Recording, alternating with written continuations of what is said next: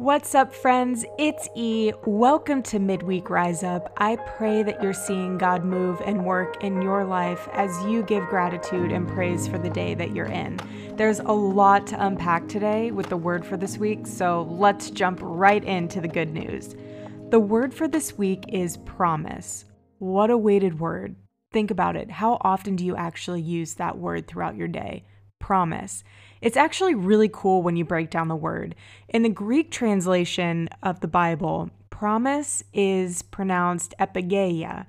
When you break that down, epi emphasizes the verbal action of the word promise, and geia means to tell or declare. So literally this means to tell at or upon, and is originally referred to an announcement or a declaration. You'll see this in the book of Acts. I believe it's Acts 23:21 where you'll see this. So in other words, the first sense of the word promise is that of a declaration, to actually do something, which came to be associated with the implication of an obligation to carry out what is stated, which is, as you know, the ultimate meaning of a promise.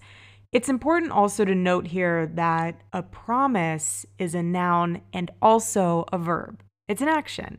In Scripture, God's promises are irrevocable. There are also numerous examples in the Old Testament of God's promises through covenant relationship. I mean, look at Noah. There's Abraham, Isaac, Jacob, Moses, the list goes on. When it comes to the New Testament, there is a grounding of God's promises in Christ, as Jesus Christ has the right to make promises on God's behalf.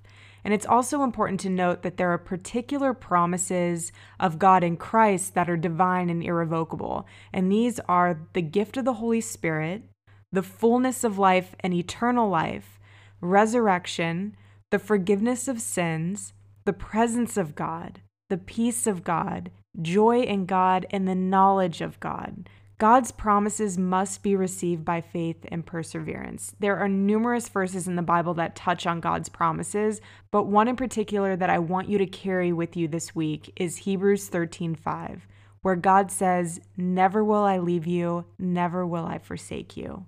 This verse to me is literally like God giving me a big hug. It makes me so grateful that we have a promise keeper, because this promise contains the sum and substance of all the promises. The gracious presence of our God is with you. And the second part of this verse, "Never will I forsake you," is God reminding us that man can do nothing against God, can do nothing against him, and God can make all that men do against his people, us, to turn to our good. Another really cool point about all of this is that there are so many promises from God's word to you. Promises of love, promises of salvation, guidance, and peace. He specifically promises to be with you always and to help you when you're going through the highs of life and when you're going through the lowest points of life, because you're dealing with a faithful God, a God who keeps his covenant for 1,000 generations, and his promises bring strength, courage, and hope.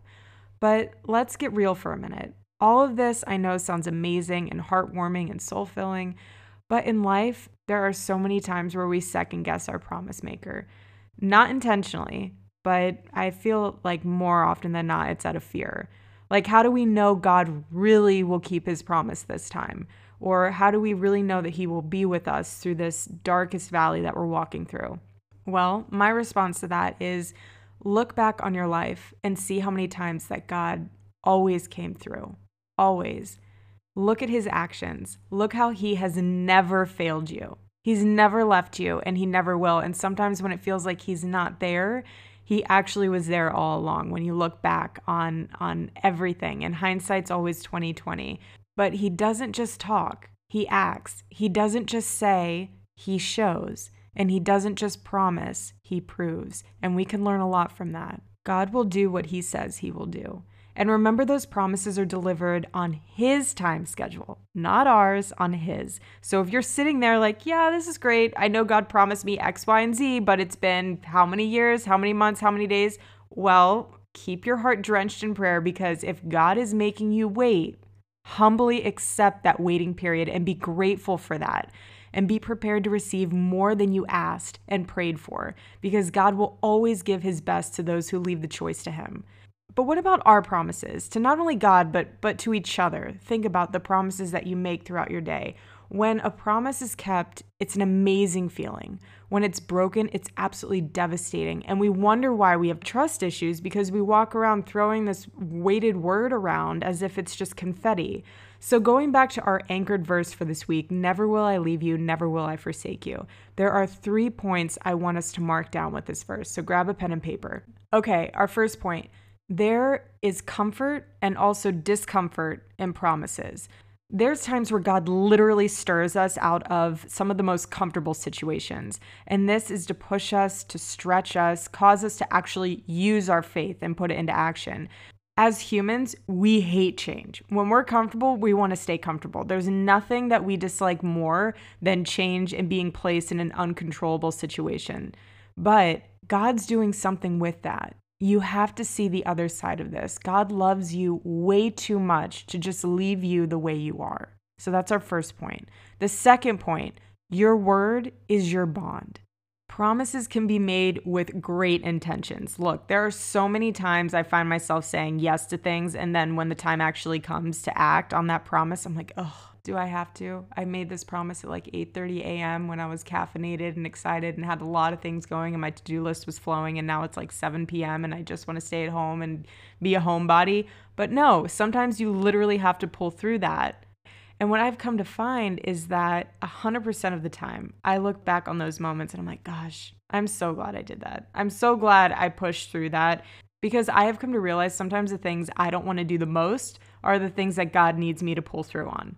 So have the good character to keep the promises you make. I know it's not easy, but really work on that. And do not make promises that you don't intend to keep.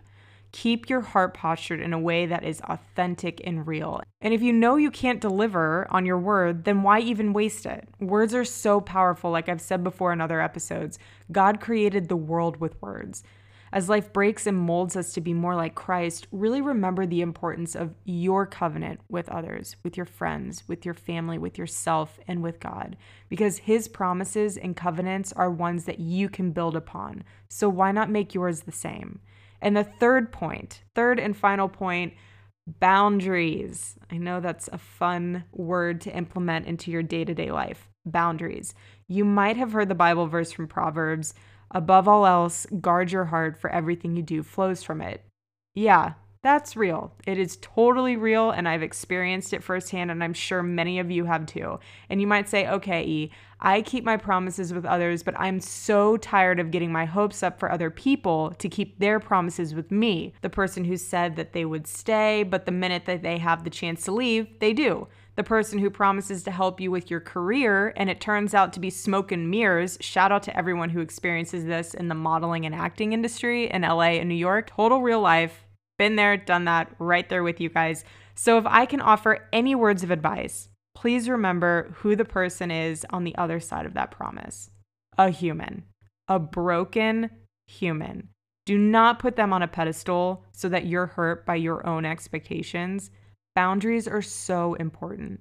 I'm not saying don't trust that person. I'm not saying don't walk around being a skeptic, looking at everyone as if they're going to backstab you. That's not what I'm saying. What I'm saying is don't trust words, trust actions. I cannot stress that enough. Not everyone has the same heart as you, the same intentions as you. So straighten up, take a deep breath, and remember that all of your promises are yes and amen. So in closing, here's the secret with all of this. Keep sacred the promises you make and the bonds you create, so that when you say, I promise, someone knows that without a shadow of a doubt, when you use that word, you are using it not just as a noun, but more importantly as a verb.